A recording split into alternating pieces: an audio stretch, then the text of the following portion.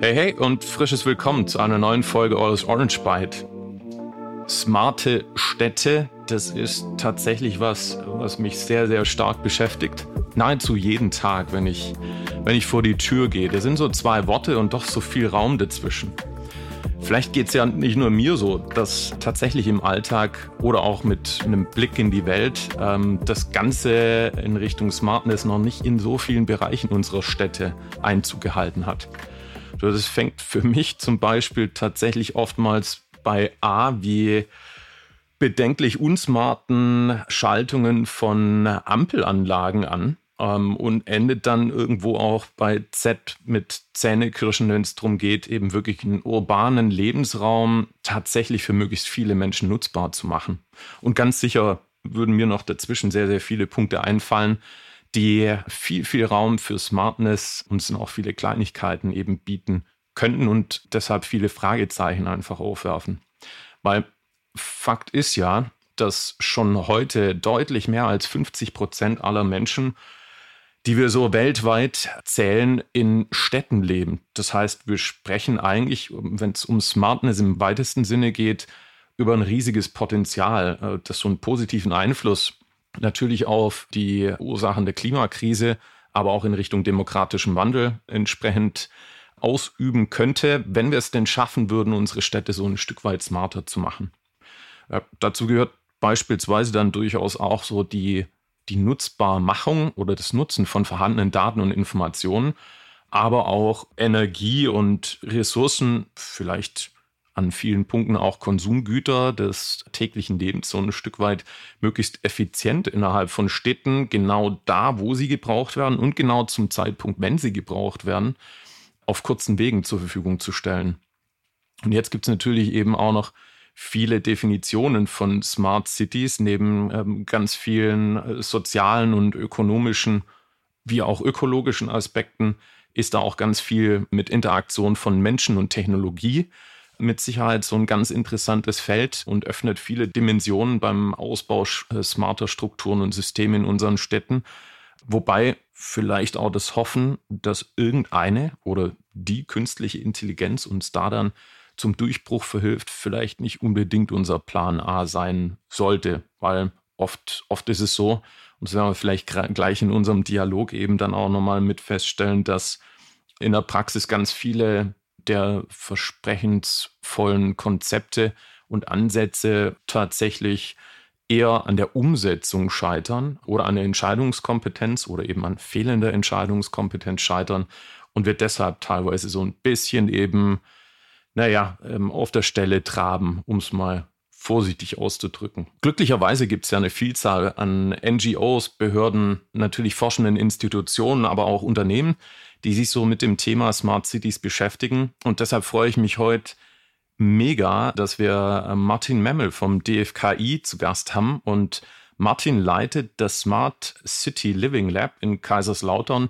und kann uns sicherlich so einen klasse Einblick in die interdisziplinäre Forschung für die Stadt der Zukunft geben. Und deshalb freue ich mich, dich heute hier begrüßen zu dürfen, Martin. Ich denke mal, du kannst uns da wirklich super wertvolle Einblicke geben, was ihr denn da in dem Feld so treibt. Vielleicht stellt sie sich einfach ganz kurz selbst mal vor, vielleicht auch so einen kleinen Überblick, was das DFKI und speziell natürlich eben ihr am Betzenberg im Smart City Living Lab so treibt.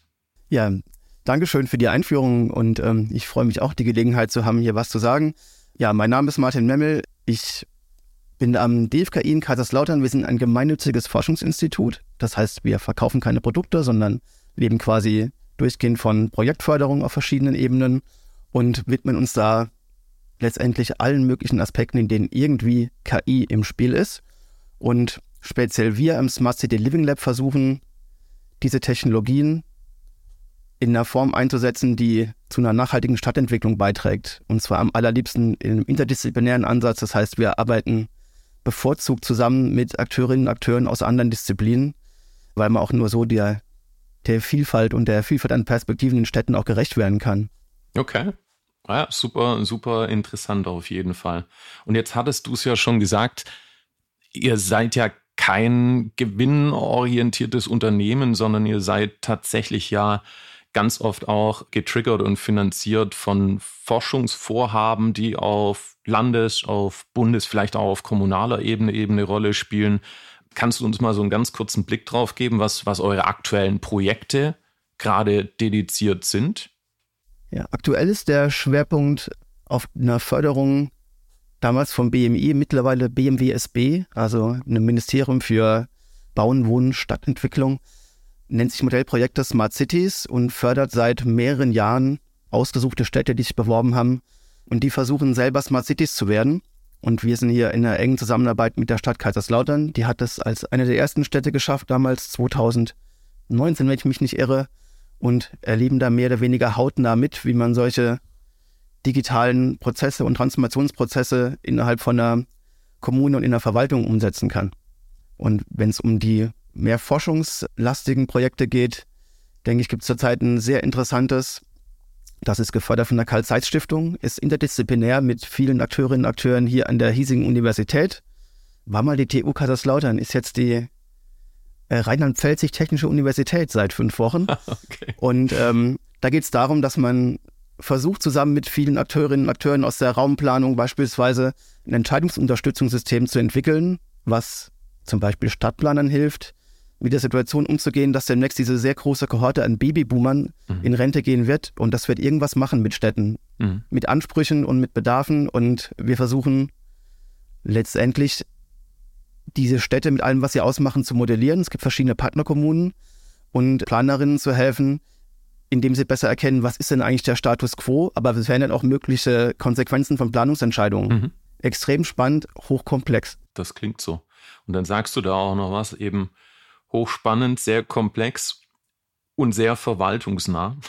Das ist, glaube ich, dann an der einen oder anderen Stelle tatsächlich ein kleines Spannungsfeld, aber es ist, denke ich mal, schon mal der richtige Schritt in die Richtung, dass sich Kommunen tatsächlich eben auch mit Menschen wie euch, mit Wissenschaft, aber auch natürlich irgendwo Wirtschaft verbinden, um entsprechende Konzepte dann auch zu erarbeiten. Und der zweite Step ist dann natürlich, wie setzt man solche Dinge um?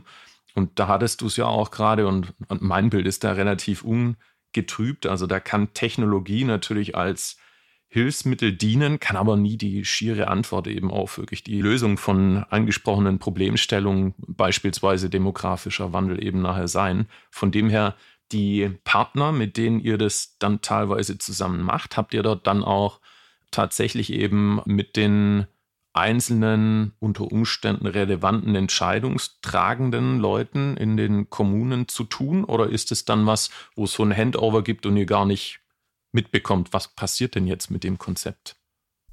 Ja, ich denke, das ist natürlich von Stadt zu Stadt ein bisschen verschieden. Hier in Kaiserslautern läuft der Austausch sehr gut. Das liegt daran, dass auch der OB selber hinter dem Thema steht. Ansonsten gibt es natürlich so viele Handlungsebenen, dass es mit der einen Handlungsebene besser läuft, mit der anderen Handlungsebene läuft es ein bisschen schlechter. Aber auch wenn man natürlich eine spezielle Einheit ist, die nicht einfach standardmäßiger Teil der Verwaltung ist, hat man trotzdem einen sehr regelmäßigen Austausch. Und wir wollen ja auch gar nicht als rein externe Satelliten eine Stadt irgendwie digitaler machen. Das Ganze funktioniert ja nur nachhaltig, wenn es tatsächlich auch der Wunsch ist und die Zielstellung der Akteurinnen und Akteure selbst. Das ist mal einfacher und mal schwerer.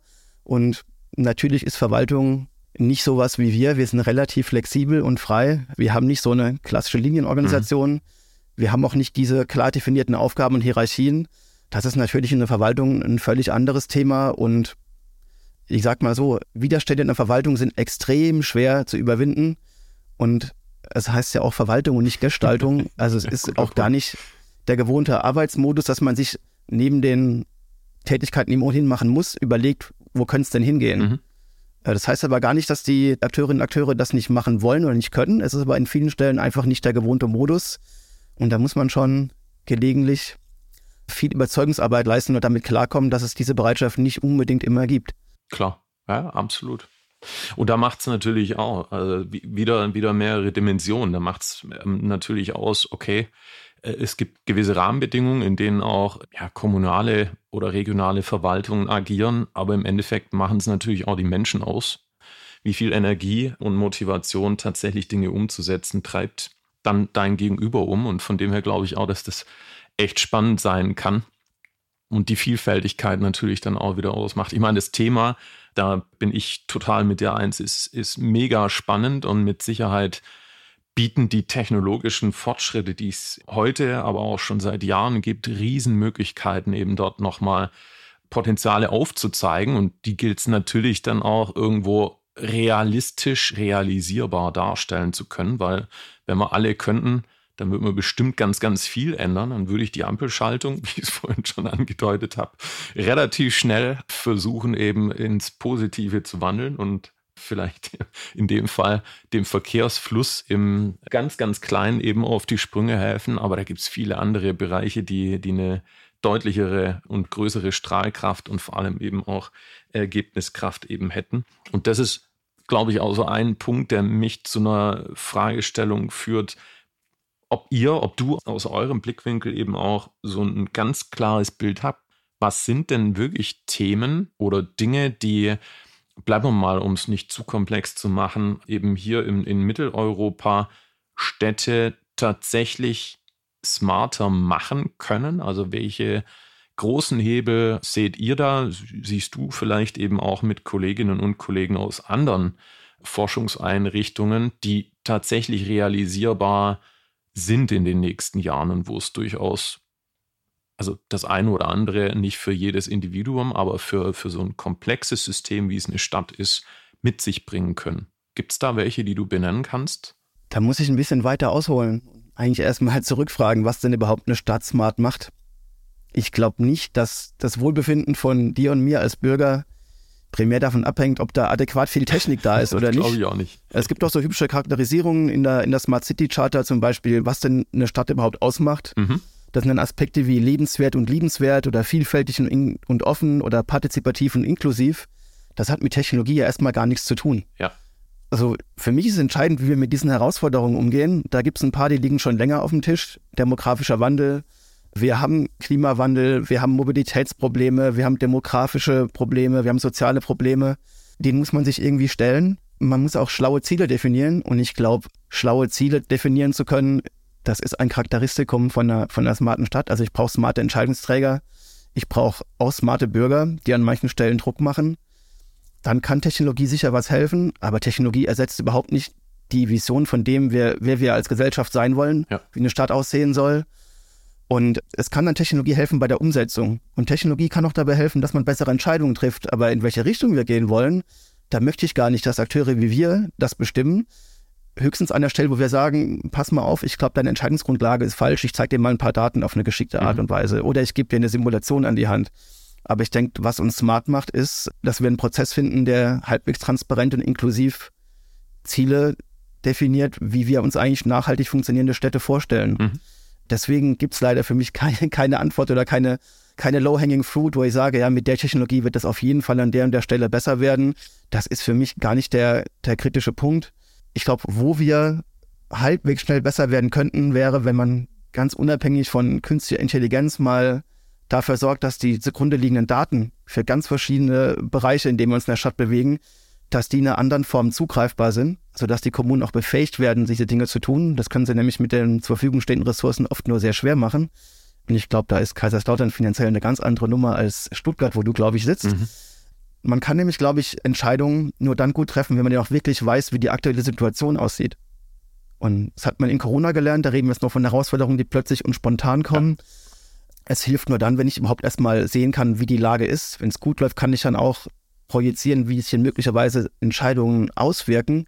Aber das ist der erste Schritt für mich. Ja. Also bevor wir KI machen, müssen wir erstmal in der Lage sein, KI machen zu können. Das heißt, wir brauchen Daten, die in irgendeiner Form valide Aussage drüber treffen, wie es denn in der Stadt überhaupt aussieht in verschiedenen Feldern. Finde ich einen mega guten Punkt. Also und den ziehe ich sofort wie ein Magnet an, nämlich eben das verfügbare Machen von Daten beziehungsweise das Nutzen von existenten Daten. Es ist ja nicht so, dass wir bei Null anfangen, sondern du hast es ja auch schon gesagt, überhaupt erstmal das nutzbar machen, das begreiflich machen, auch das Darstellen eben von Daten in geeigneter Form, um Entscheidungen treffen zu können, ist ein Riesenaspekt. Und da kommt natürlich bei mir auch sehr schnell eben so das Regulatorische in den Hinterkopf, also was Datenschutzverordnungen vielleicht an der einen oder anderen Stelle tatsächlich ein Stück weit in Europa erschweren, also wir in anderen Regionen auf der Welt, sage ich mal, anders geregelt sehen, beziehungsweise etwas offener gehandhabt wird,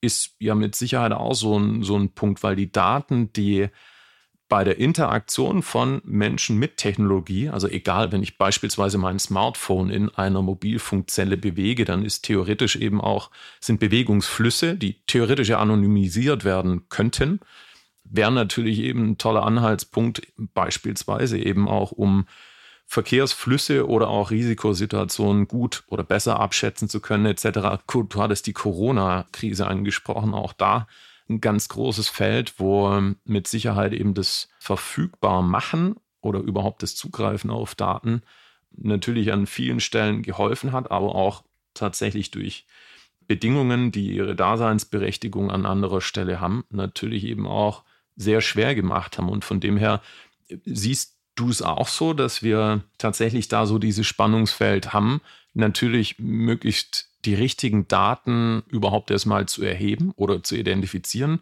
die dann natürlich aber auch in irgendeiner Form datenschutzkonform den Kommunen oder den entscheidenden Bereichen zur Verfügung zu stellen. Das ist schon auch einer der herausforderndsten Schritte sein kann, oder sagst du, vielleicht liegt die Problemstellung wo ganz anders begraben? Man könnte mich jetzt lachen sehen, ich bin total dankbar für die Frage, weil in den meisten Fällen meiner Meinung nach dieses Argument Datenschutz eine reine Ausrede ist. Ja. Also wir machen jetzt zum Beispiel gerade eine Inventur der Daten, die hier in der Stadtverwaltung sind, 95% haben überhaupt keinen Personenbezug. Also das ist ein gerne vorgeschobener Grund, es ist auch an vielen Stellen ein Grund nachvollziehbar, der für Ängste sorgt. Das ist vielleicht auch der Vorwurf an dem ganzen Umgang mit der Datenschutzproblematik. Es fehlt so ein bisschen an Prozessunterstützung. Mhm. Jeder hat diffuse Ängste davor, was man darf und was man nicht darf. Dann passieren aus Angst solche Absurditäten. Ich glaube, das war in Niedersachsen. Während Corona hat man dann sich nicht getraut, das Melderegister zu verwenden, um die älteren Mitbürgerinnen anzuschreiben, sondern sich die Daten von einem externen Dienstleister angeschrieben.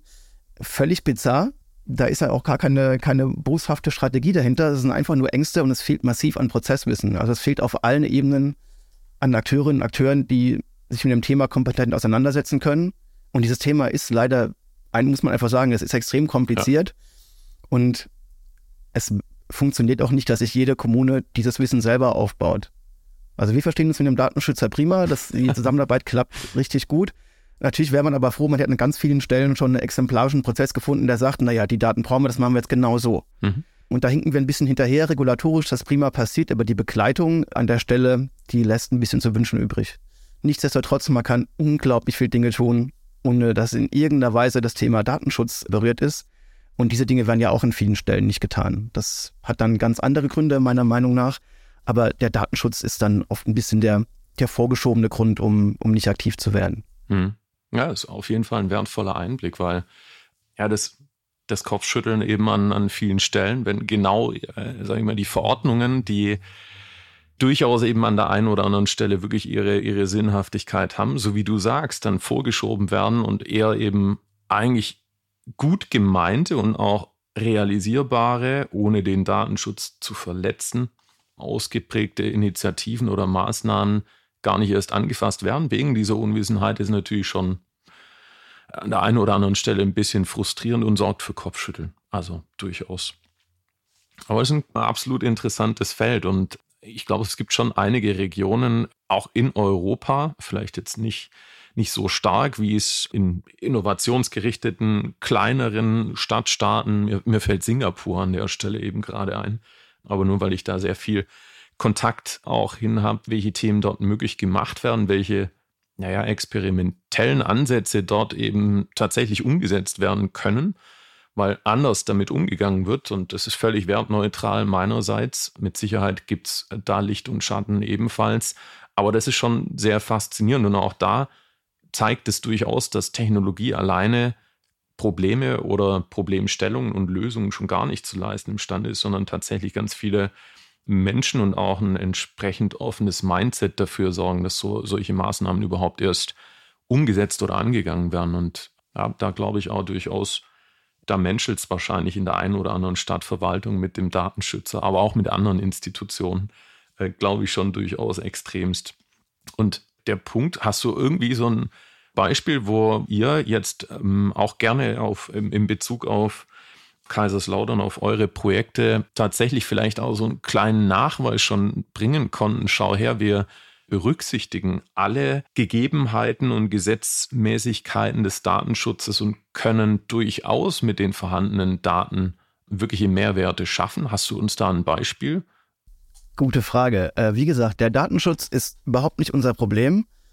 Ich kann mal ein ganz banales Beispiel erzählen. Das war aus einer Kooperation mit der Hochschule Mannheim. Gar kein gefördertes Projekt, sondern über einen befreundeten Kollegen, der dort eine Professur für Visualisierung hat, Till Nagel.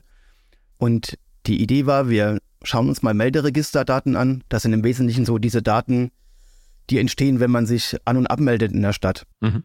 Und die haben wir in einer anonymisierten Version bekommen. Und die Aufgabe war, wir schauen uns jetzt mal das Wanderungssaldo an. Wer zieht denn hier aus den Stadtvierteln weg? Wer zieht denn hin? Und was haben die Leute denn für einen persönlichen Hintergrund? Also die Nationalität wurde auch mit angeschaut.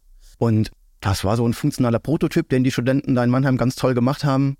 Und war nie im Leben dran gedacht, dass jetzt wirklich in sowas Ähnliches wie ein Produktiveinsatz kommt, sondern war eine sehr schöne Illustration, um zu zeigen, welche Potenziale da drin stecken. Das Ganze wurde dann mit den Studentinnen und Studenten beim Oberbürgermeister im Büro vorgestellt.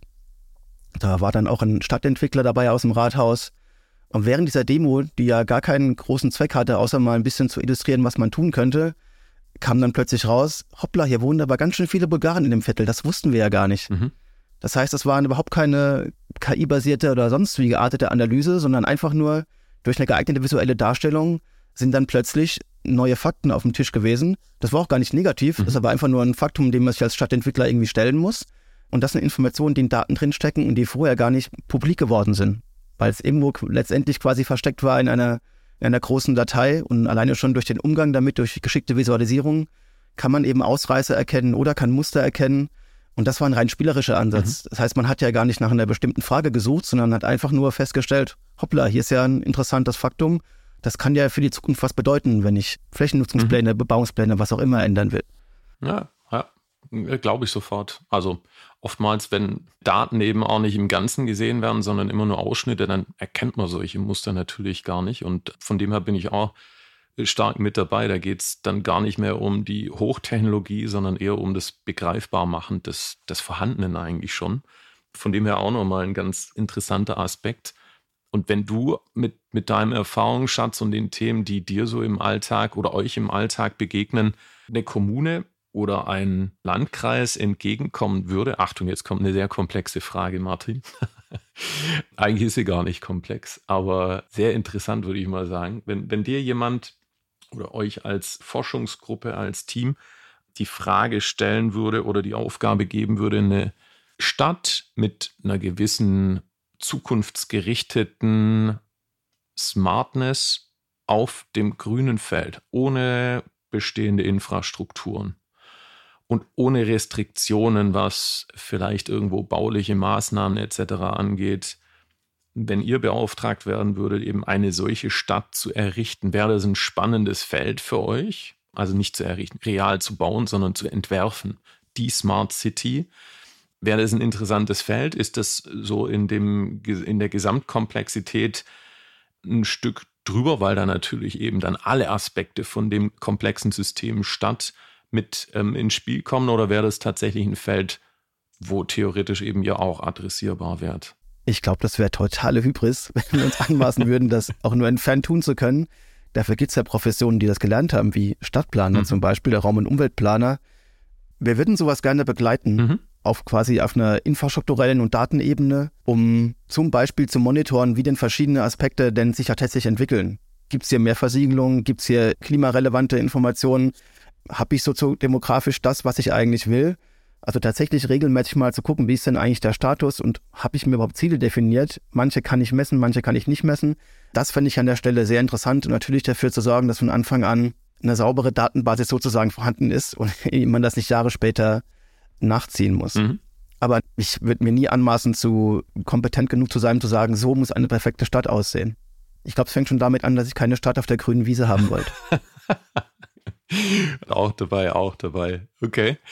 Ich meine, einige Dinge, die jetzt gerade so ein Stück weit durchaus KI gestützt natürlich eben passieren oder schon seit längerem passieren. Jetzt gerade schon in einigen Medien ganz hoch gehangen, eben die Identifikation von bestehenden, wirklich Großstädten, um nicht zu sagen wirklich Metropolregionen wie New York, was Grünflächenanteile angeht und wie viel CO2 und andere Umwelteinflüsse kompensiert werden können mit dem, was schon vorhanden ist und was getan werden müsste, um dort vielleicht eben auch mikroklimatisch für eine Stadt eingreifen zu können. Ich meine, das sind schon Dinge, die natürlich stark durch Technologie, durch künstliche Intelligenz unterstützt werden. Auch Themen, wir hatten es in einer anderen Folge mit einem sehr interessanten Ansatz von metaversen Technologien, die unterstützen können, eben Fassaden, Schrägstrich eben Dächer von gesamten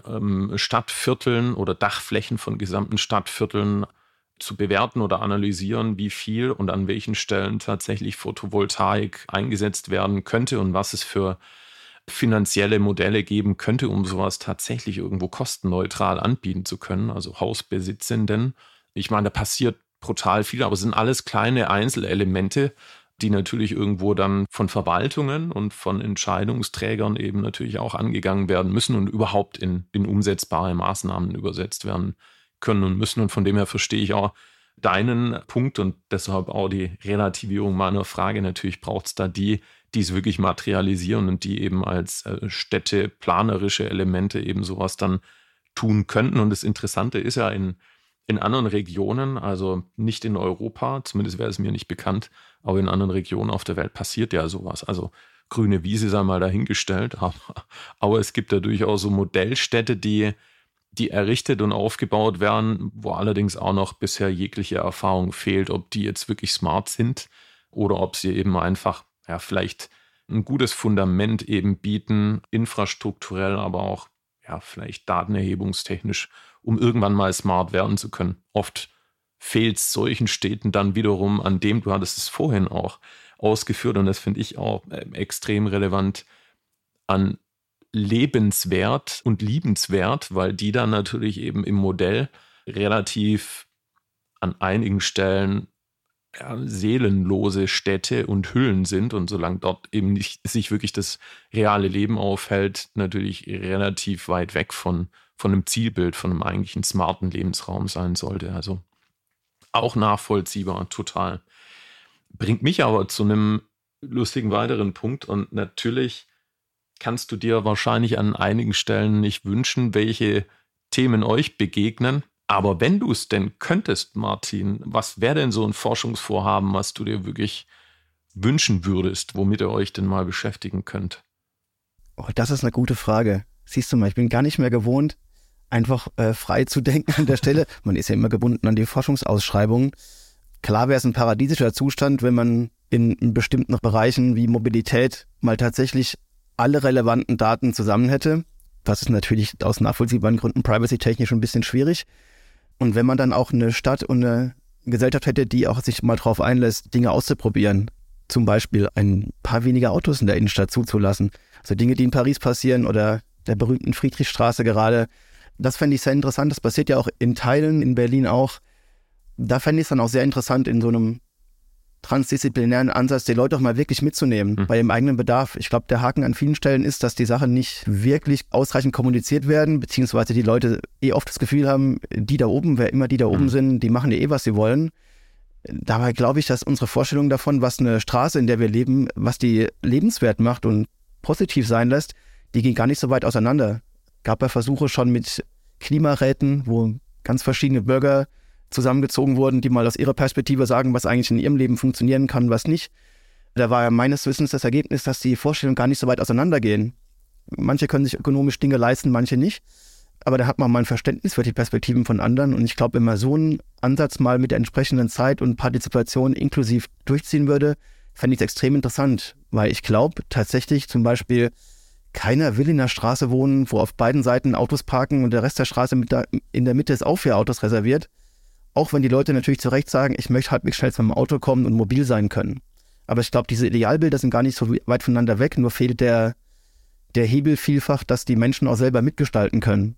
das ist ja auch nicht unbedingt was jede Verwaltung toll findet, wenn Bürger mitgestalten.